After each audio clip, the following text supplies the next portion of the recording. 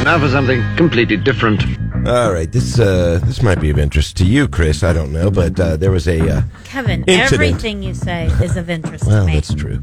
There was an incident in Michigan on a boat ramp where a woman had to be rescued by first responders because she dropped her Apple Watch into an outhouse toilet. No, And then no. totally got stuck trying to get her watch out of it. So she was screaming. Somebody heard her, called the cops or whatever, and so they had to come and literally pull her out, and she was stuck in this toilet. Wait, how did the watch come off? I don't know. Oh, okay.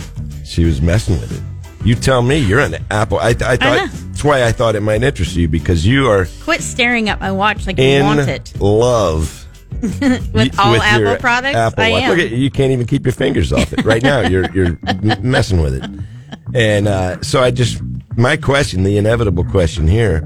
By the way, she was uninjured, and she did get her watch back. So I guess all's well that ends well. But I know how much you love yours. I absolutely love it. Would you go in the outhouse toilet to get it? If you dropped it? I think you would. Yes, I would. I knew it. Not barehanded. Not barehanded. I would get like a stick.